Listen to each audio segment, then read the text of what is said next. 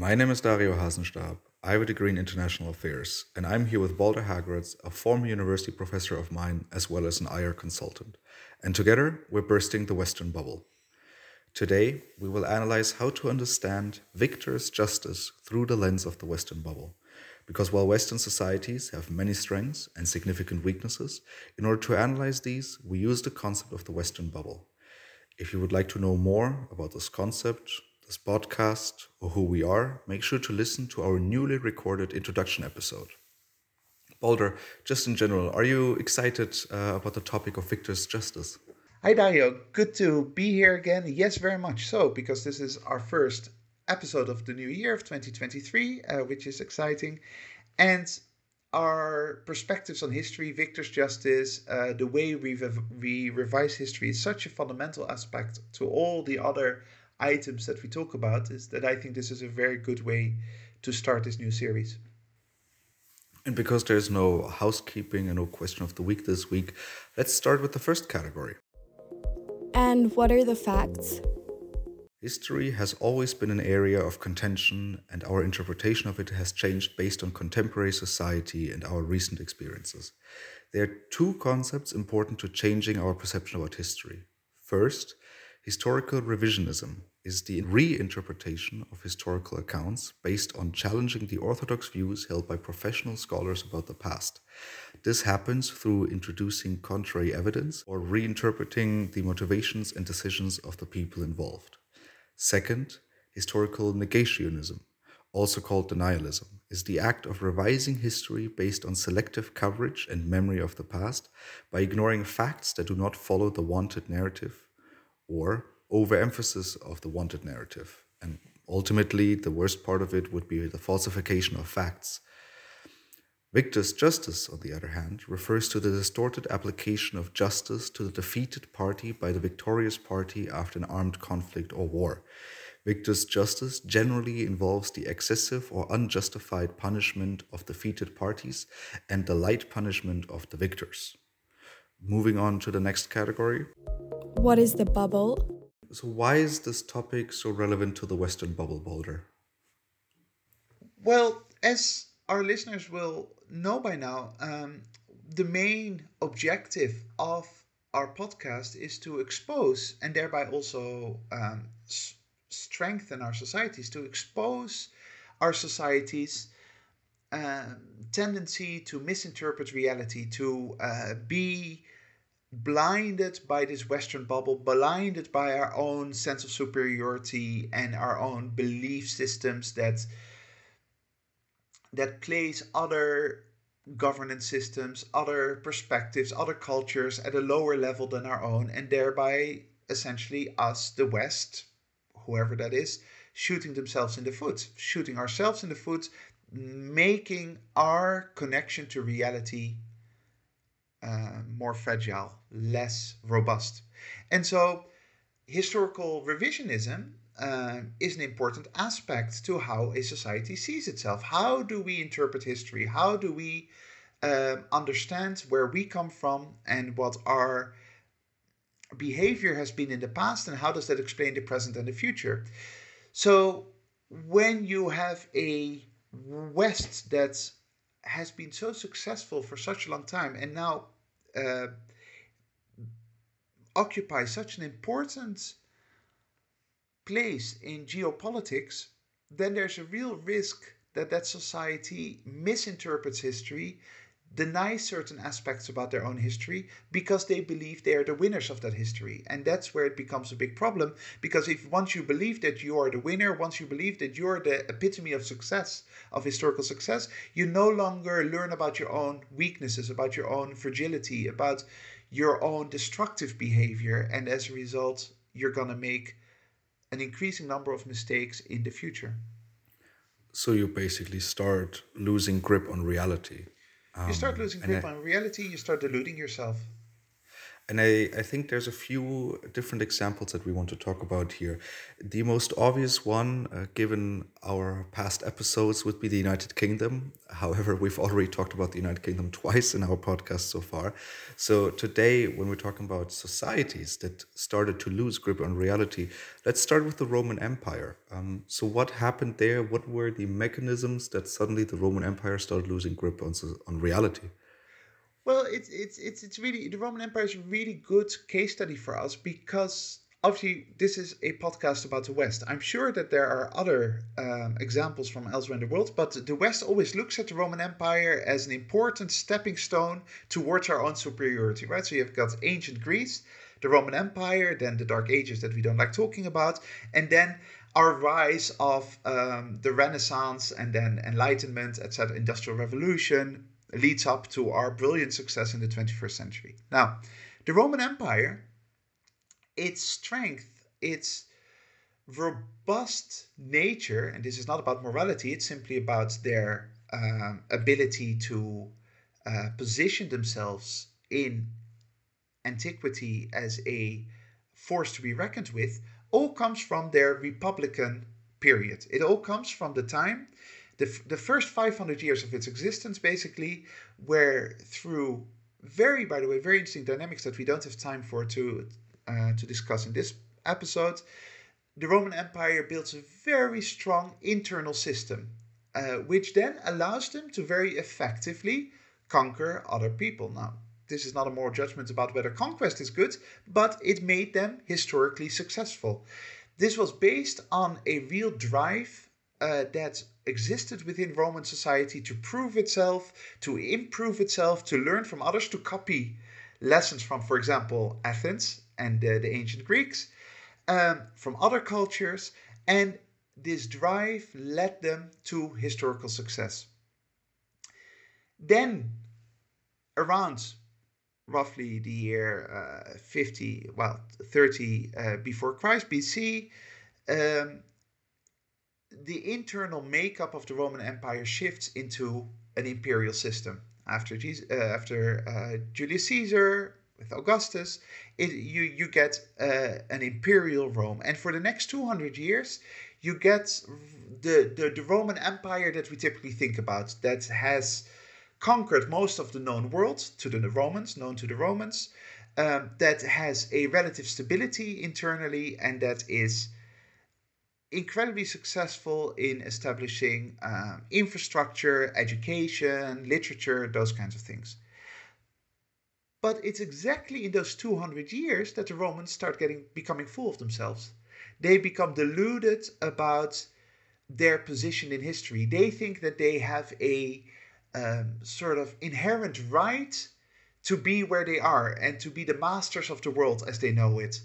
Whereas the only reasons why they're there in, let's say, 100 AD is because of those 500 years previously, where the Republic worked really hard to set up this success, right? So you see that you have this Roman middle class, the Roman citizens, that become basically deluded about what makes them successful. Rather than looking at reality of what made them strong in the first place and where they went wrong in the past, they start believing in a divine right, a divine nature of being Roman that allows them to be where they are. And some Roman authors actually write about this. Tacitus is very critical of Roman society at the time and the oppression that he perceives exists with the imperial Rome. But the drive to improve and to learn is gone. People sit back on their laurels, if you like. And the result is that 100 years after that, the Roman Empire starts collapsing. And 250 years after that, the Roman Empire is essentially gone. So here the important thing is stage 1, building up. Stage 2, self-satisfied smugness. And then stage 3, destruction of your civilization. And that is kind of the pattern that you see throughout history happening. So this dynamic is not exclusive to societies, because we also see this within individuals. I mean, we're thinking about what Hitler, Napoleon, or Putin. And I think Napoleon here is the most interesting example because it follows a very similar pattern than the one of the Roman Empire. by 1806 or 1807, Napoleon was at the peak of his power, at the peak of his success. And what you see in his own behavior, that he becomes less critical of his own abilities. He believes that, for example, invading Russia is something that he can take on now because he had this military success previously. That is a clear sign of no longer sufficiently being in touch with reality. And that leads to then 1812, 1813, and then Waterloo, of course, the collapse of his empire and the collapse of his position. It is a very common psychological process that you see within society and in individuals.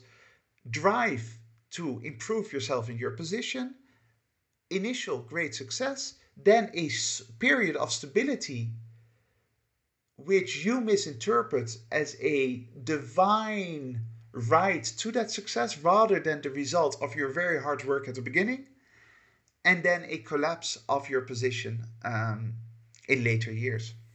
So it is this psychological attitude within us humans that we simply like winning, but we don't like losing. We even look down on failure.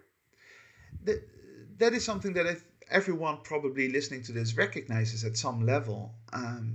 We as human beings want to be associated with success. We want to be associated with the winners. We want to be associated with those things we admire. And when someone doesn't represent those aspects, or society doesn't represent those aspects, we look down on them. Maybe not consciously, like, oh, I look down on you, but certainly subconsciously. You see a homeless person in the street, even if you show empathy or you feel that you should help that person, you also have a psychological mechanism that says that person is a loser and I'm kind of better than that person because I can help that person. Sort of that Mother Teresa complex, right?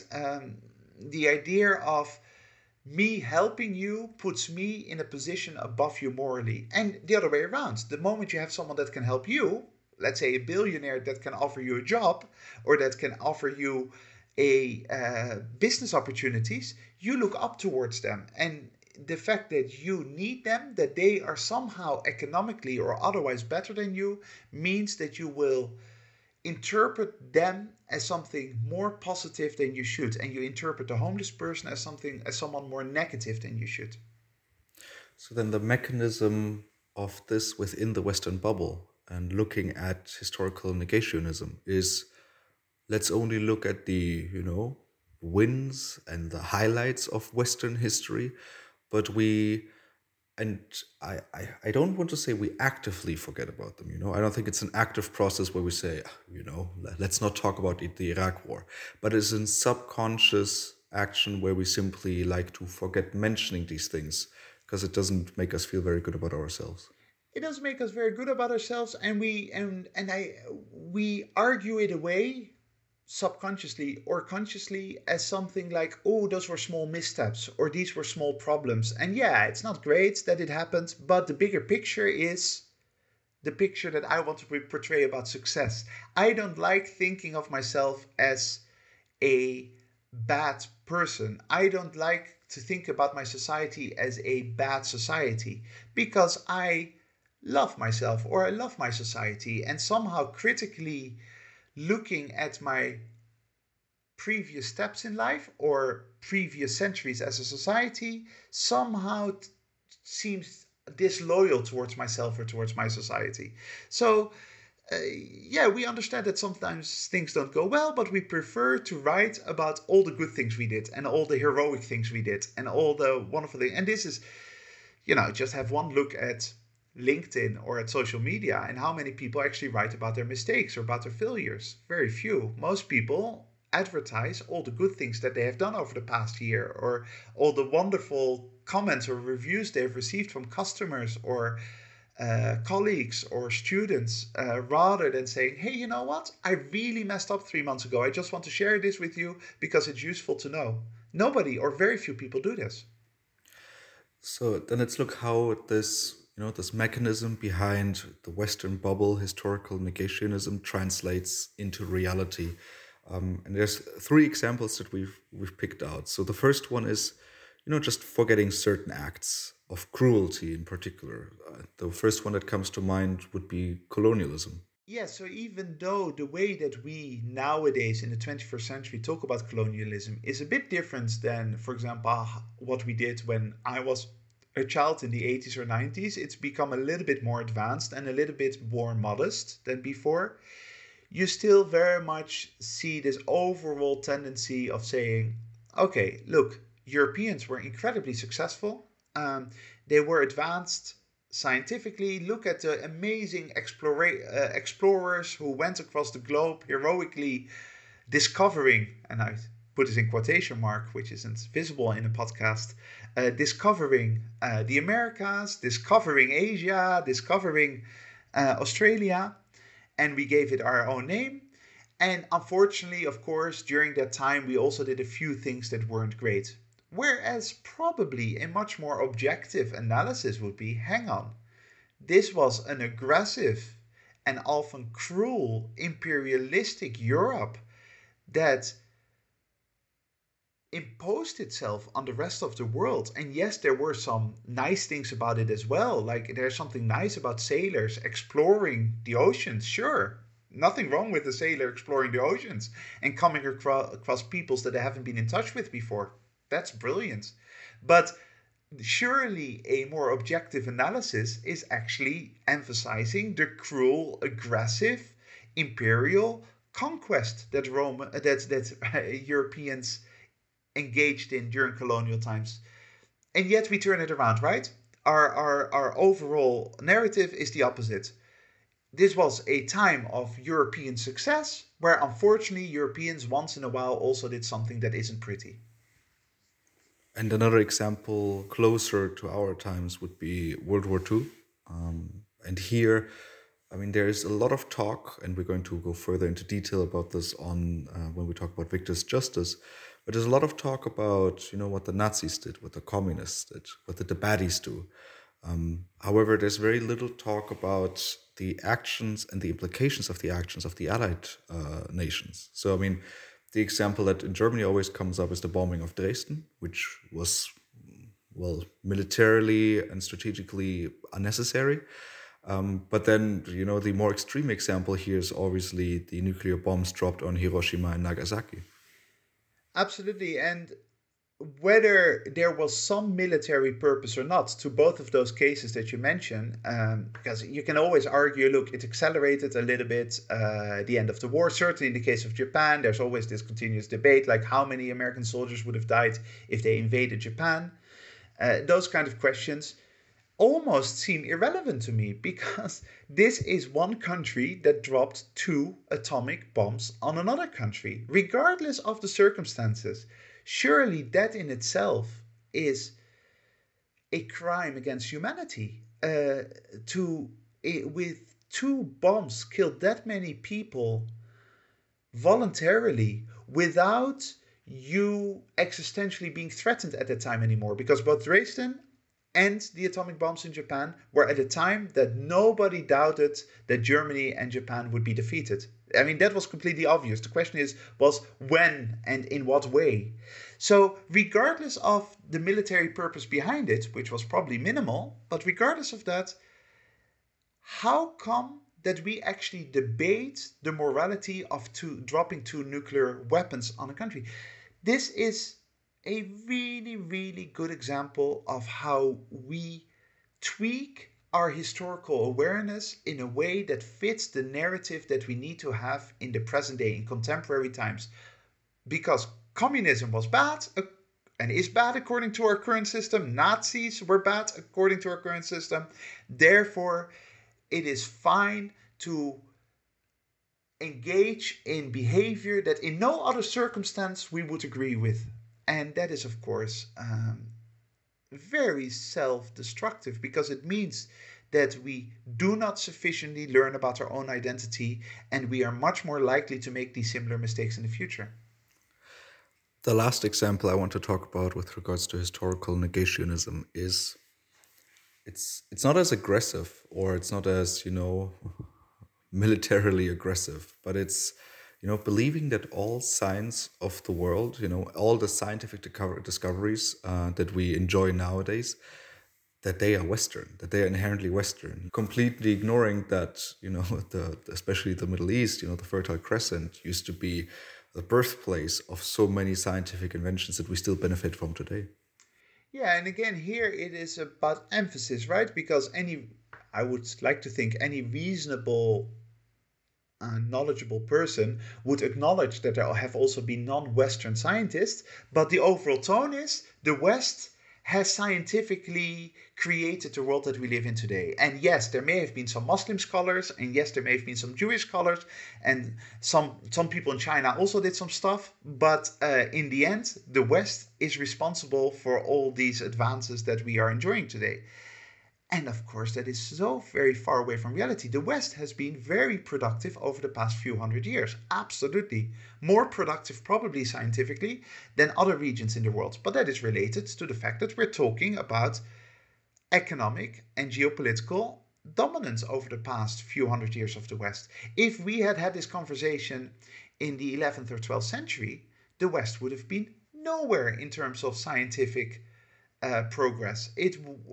All those foundations that afterwards Western scholars built on were built up in the Muslim world. And on the other side of the world, China, where China was scientifically way more advanced than anything that Europe could ever cough up. So let's move on from historical negationism to Victor's justice.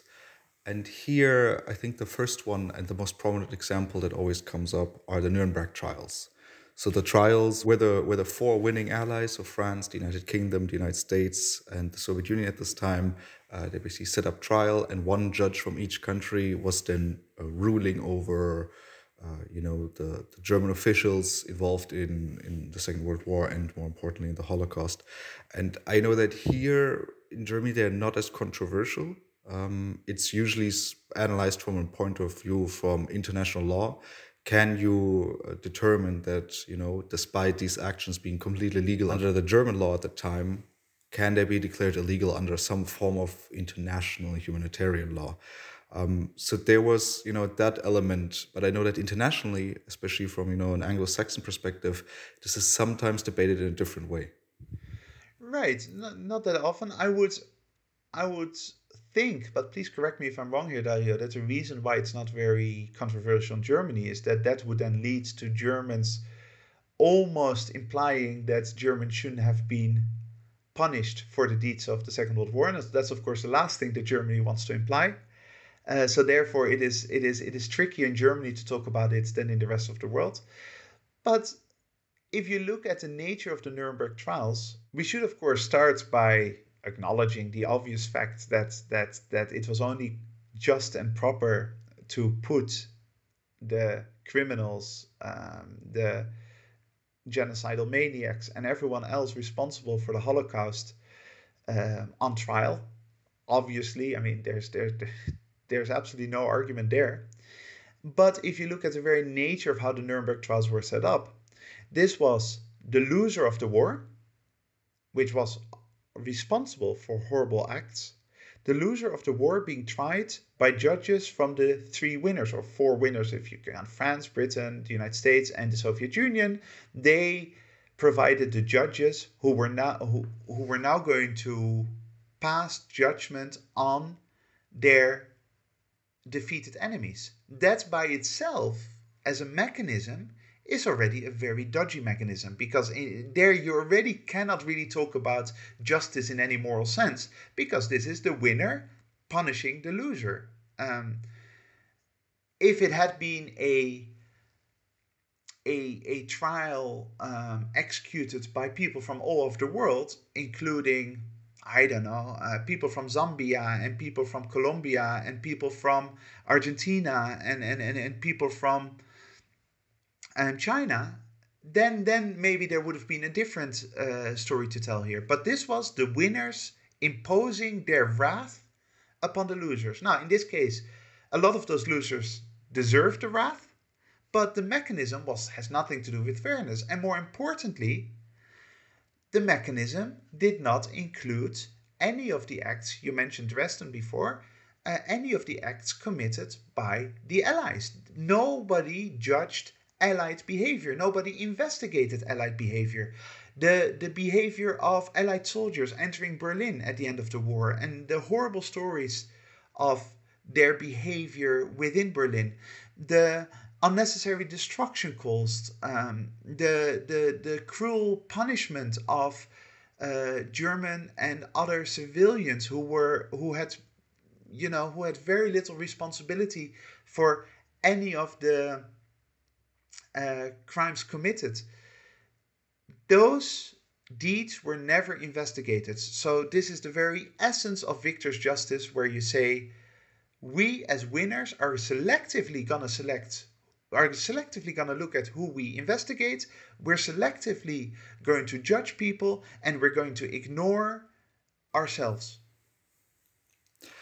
The next example, and by the way, all three examples have to do with Germany. I'm going to claim this simply because these are the examples that I will know about the most, are the DDR trials, as they're called in Germany. So the Democratic Republic of Germany, East Germany, that after unification, so after Germany was unified, the West and the East came together, which is already a difficult, phrasing of it. When then, especially the border guards, the ones who were shooting at people trying to cross from the east into the west and killed somewhere, I think, 400 people, when they were put on trial, as well, and then from a West German perspective, it wasn't Western German judges, but Eastern German courts at that time were a direct, basically, extension of Western German courts. And they were basically trialed by the victor. And you not only had that, but you also, that's the example you always bring up, you also had Eastern German spies being trialed, while Western German spies were not. I don't know how this was or how this is looked at within Germany, but from a Dutch perspective, even at the time, I remember it. I was young, but my family was very much, interested in these items, and we discussed these things a lot over dinner, and paying keen attention. It was completely obvious to me and to everyone around me that this was a takeover of Eastern Germany by Western Germany without any recognition of the rights of Eastern Germany to have done its own Westphalian deeds within a Westphalian system, right? Um, is that something that is discussed in Germany in these days? So when it comes to the trials, not. So the victor's justice, not necessarily. I mean, this is already going a bit into the next category, what's the damage? But it's more discussed from a perspective of it wasn't so much of a unification, it was more West Germany absorbing East Germany. There was very little, there was very little form of, let's take the best of both systems and combine them. For an example, due to the nature of the system, the differences between men and women in wages in East Germany are very low compared to the West. Those lessons learned were never taken, and so it was really just the West absorbing the East. And the result, of course, would then be that you have a large segment of the country that feels under-recognized, underappreciated, and kind of secondary citizen, because their customs and their traditions built up over decades are not being recognized. Their legal system is basically thrown out of the window. And the more powerful tribe, the Western tribe, basically rules the country that they are now part of. And that, of course, leads to all kinds of long-term problems, I would assume. Exactly. I mean, so now this is really already the damages. But if you look at the political map of Germany, before the rise of the alternative of Germany, a more right-wing party, it was always the left-wing extreme that gained the most votes, like compared to the west of Germany, like a disproportional high, because they called them protest votes. So there's about 20 to 30% of East Germans that do not feel like any of the traditional parties in the country reflect them, and therefore they vote out of protest for extreme parties. Surely there's one principle of justice that applies to any reasonable framework, namely that if I live today in a society that allows me to do something, and tomorrow society changes its laws, its legal system, changes its morality, and says you're no longer allowed to do that, I can't be punished for doing those things that I used to do before. So, for example, if before I would be allowed to drive 140 on the motorway, and now society says you can only drive 100 because it's better for the environment and it's too dangerous to go faster, then surely I can't get a policeman arresting me or fining me for having gone 140 when it was still allowed. And that seems exactly what has happened with East Germany, right? East German behavior was allowed under the East German system. West Germany takes over and not only says, hey, now East Germans, you have to change your behavior, but we're also going to judge you for your behavior when you were allowed to do these things. And then the third period of German history, or recent history that people remember, would be World War One, and this is also the third example we want to bring up, but not necessarily the actions of the German armed forces during World War One, but rather the Treaty of Versailles afterwards. So the treaty that basically determined, I think it's in Article 213 or 230. Correct me if I'm wrong, dear listeners. Please send an email, where it's dealing with the reparations that Germany has to pay to the rest of Europe and to France in particular. And it's a ridiculously high amount. We're talking about billions of Deutsche Mark at time. And it was, there are different historical accounts on this. Some say it was clear from the beginning that Germany would never be able to pay for this. Some others say it was more the political will. But both interpretations show into the same direction, is that either you cripple the German economy, which is referred to as a Carthaginian peace, where you cripple the economy and the system of the defeated party to the extent that it will never rise up again and never be of danger to you again.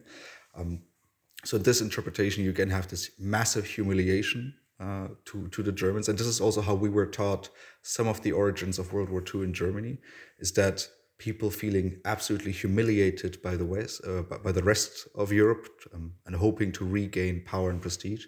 And if you look at the other interpretation, where it's only about the lack of political will to actually pay these reparations, it points in the same direction, where it was seen as a humiliation. So here you see how, and we're going to go into the damage again already a little bit, where you have victor's justice, or a form of victor's justice, leading up to one of the biggest catastrophes that humanity knows until today. And this is such an interesting example for two reasons, namely that one, the First World War was not a morally righteous war on any side. There's of course an overwhelming case to be made that in the Second World War, Germany were the bad guys, and the Allies were the good guys. In the sense, we know this because of the Holocaust. There is a strong case, slightly less obvious, but a strong case to be made that the East Bloc, the Warsaw Pact, and the Soviet Union were on shakier moral grounds than the West. So you can see how we look at the collapse of the Warsaw Pact and the Soviet Union as a good thing in history. But with this First World War, there is no such moral judgment to be ever made. These were two power blocks that just clashed into each other with different perspectives, different ideologies, but it's very hard to make the case that one was morally superior to the other. So that would mean that at the end of the war, punishment of the defeated party surely requires a certain modesty on behalf of the victors. You would like them to understand that this wasn't a major victory for morality or humankind. This was just a military victory by one of the two power blocks, not much else. And yet, we have rewritten history in a way as if the First World War and Second World War were both incredibly moral enterprises, whereas that's only true for one of them. Now, the second reason why this is so interesting is that this is the perfect example, talking about the damages, of how rewriting or being biased in your historical interpretation, self-serving historical interpretation, and victor's justice, how they come to bite you later on. Because nobody can argue that the Second World War in any way was beneficial to Great Britain or France. Obviously they weren't. They were incredibly damaging to Britain and France. So then If you look at what led up to the Second World War and you study how Britain and France imposed victor's justice on Germany with the Versailles Treaty, surely it makes sense to say, okay, what did we do wrong here? Being London or being Paris, where did we go wrong? Oh, you know what? We shouldn't have engaged in victor's justice. But that kind of exercise doesn't happen because of our myopic nature when it comes to historical morality. Now that we've been talking about the damage so much, let's officially move into the category. And can you explain to our listeners what is the problem? And let's start all the way at the top again of these 6 examples we mentioned. So on historical negationism, what's the damage of, forgetting certain acts and the cruelty of certain acts? And we mentioned colonialism here. What's the damage of that? The result of that is that you paint an overly rosy picture of who you are or who you have been, either as a society or as an individual. And that means that you are going to be delusional about your weaknesses and delusional about your strength. You're going to overemphasize your strength, everything that's good about yourself. You're going to underemphasize everything that's maybe weaker about yourself, that requires work, that requires reflection. And it makes it much more likely that you continue the destructive acts that you engaged in the past, right? It also means that it's going to be much harder for you to connect to your surroundings that were the victim of your mistakes. So if you are a colonial power, and let's say the Netherlands, and you are unaware or you have filtered out the dark behavior of the Dutch versus Indonesia, then now in 2023, if you're a Dutch diplomat, you're going to have a very hard time connecting to Indonesia, even when it comes to business deals or anything like that, because you don't understand why they look suspiciously at you. You don't understand that their grandfather has been killed by people from your country. And as a result, you're not going to be able to effectively relate to that world because you have no clue about what your actions were. This can also be put at an individual level as someone, if 10 years ago you and I met and I stabbed you with a knife in your side, and then I move on and I forget about that, and then I meet you again 10 years later, then I shouldn't be surprised that somehow my relationship with you is difficult. If I had remembered, maybe I could have given you flowers and apologized. I should never have done that. Please forgive me. Can we still do a podcast together? But if I forget, there's no way for me to build that bridge with you. And my connection to you and my connection to myself is weaker as a result. So it actually makes a lot of self-interested sense to not forget about our dark behavior, because it makes us stronger in the present and in the future. And what's the damage if you don't stab me with a knife, but you drop a nuclear bomb on me? Well, that's exactly, in many ways, it is amazing how the United States and the West has gotten away with some of these things. Dropping a nuclear bomb, being responsible for tens of millions of deaths in Latin America during colonization, tens of millions of deaths in the long term in Asia, in Africa, slavery, the enormous crimes that Europeans and the West have committed over the past few hundred years. The only reason why we have gotten away with it so far, until this moment, is because we're still kind of in charge of global dynamics, and people, it would be too costly for people to really hold us to account. But be careful, because the West is on the decline, and 50 or 100 years from now, people might actually start remembering things that we did. So let's move on to victor's justice. We already talked about the damage of the DDR trials and how Eastern Germans feel absorbed and not unified, and how this leads to political differences. Now we've talked about the damages of the Treaty of Versailles.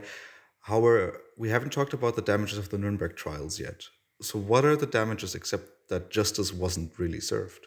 Right, and that in itself is already a serious damage, right? It's just harder to quantify or to specify, because then you get into what is justice, what is the importance of justice. But as a general remark, we can say not providing justice about historical crimes or historical damage leads to long-term dark patterns, people feeling left out, and so we need to identify that.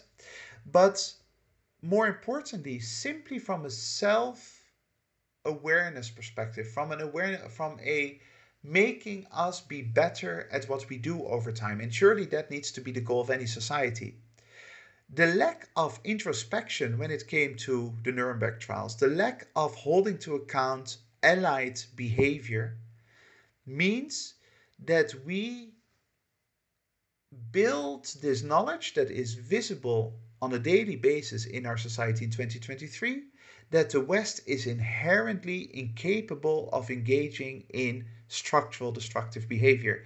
That when we are engaged in a war, it's a just war because we are the West, so we always engage in just wars.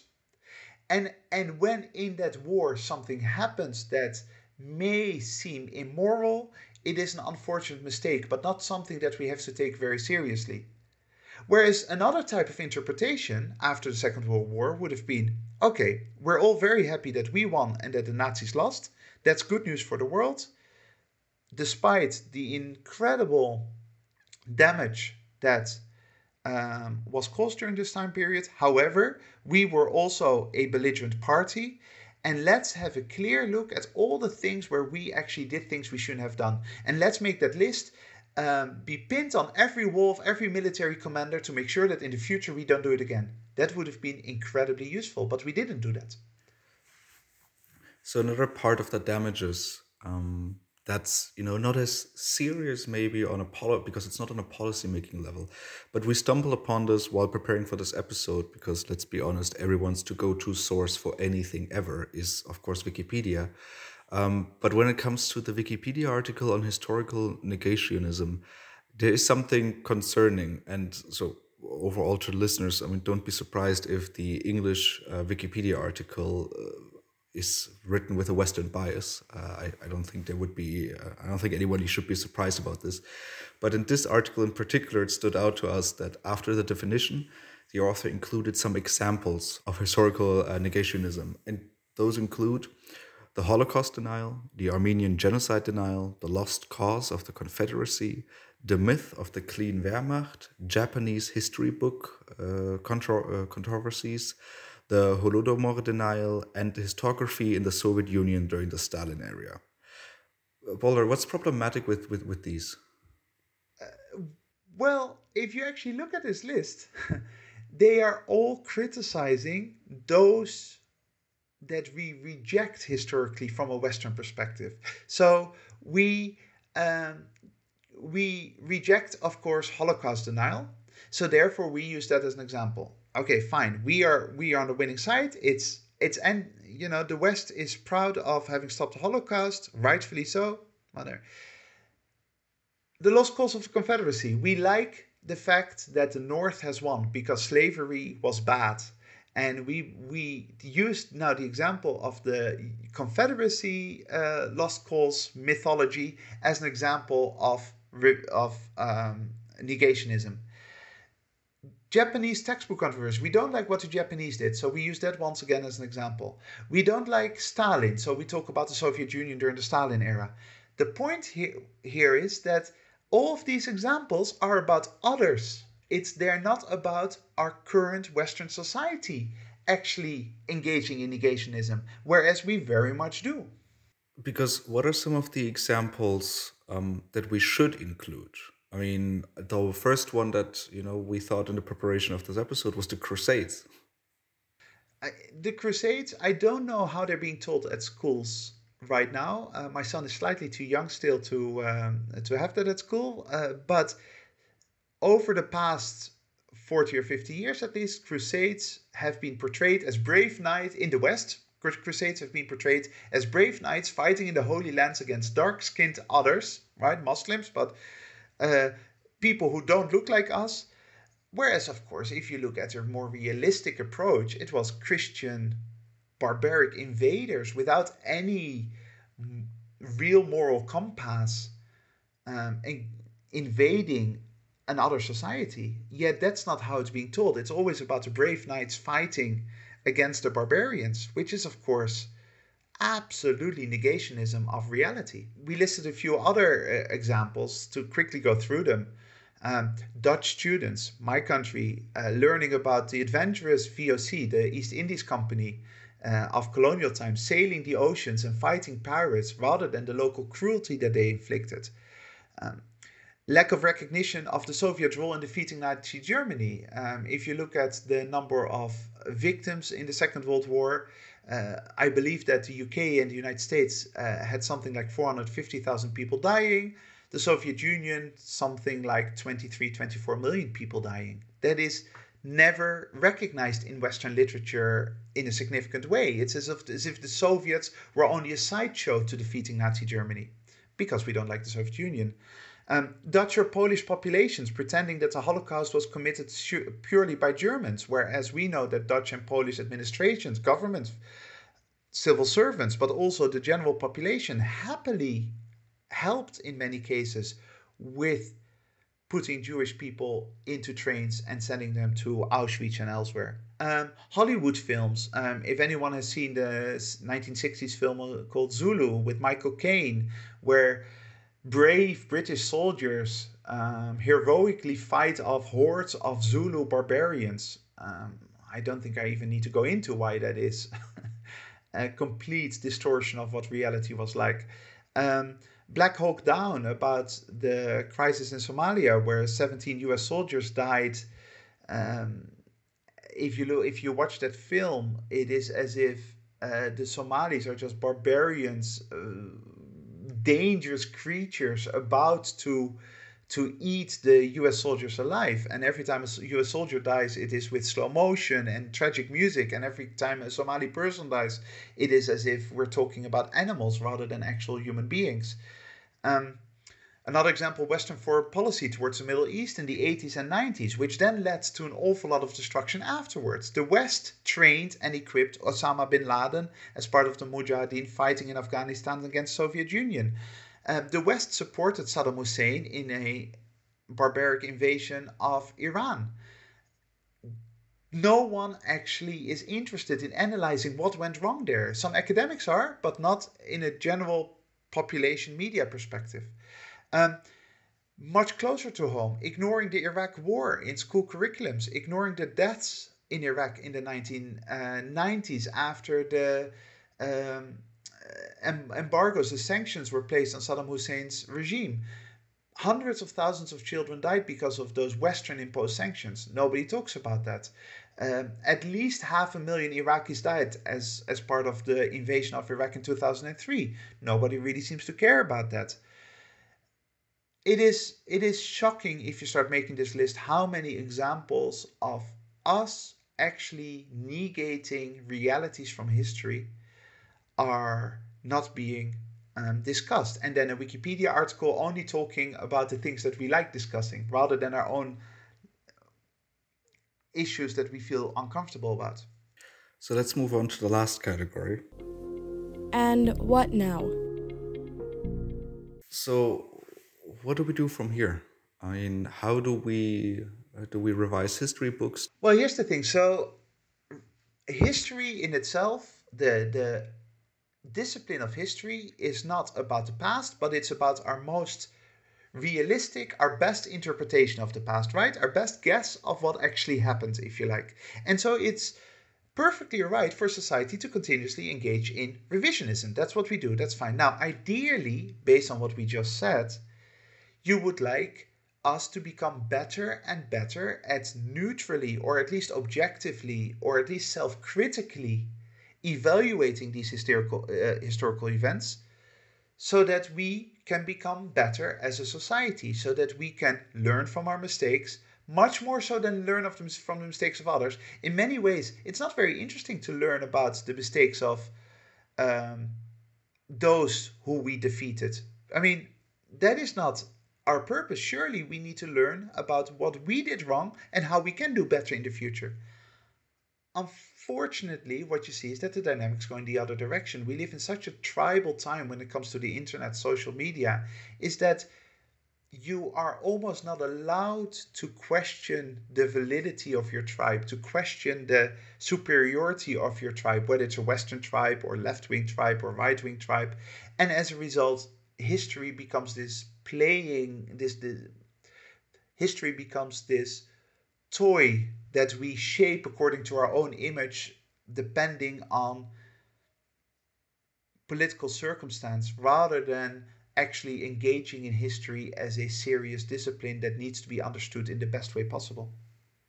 And based on this, we actually have some homework for our listeners here because we're really interested in how were you taught about the Iraq War? About one or two, choose either one of them, because we could not figure out, how is it being taught in schools right now, or how is it being taught in universities, or did people learn about it at all?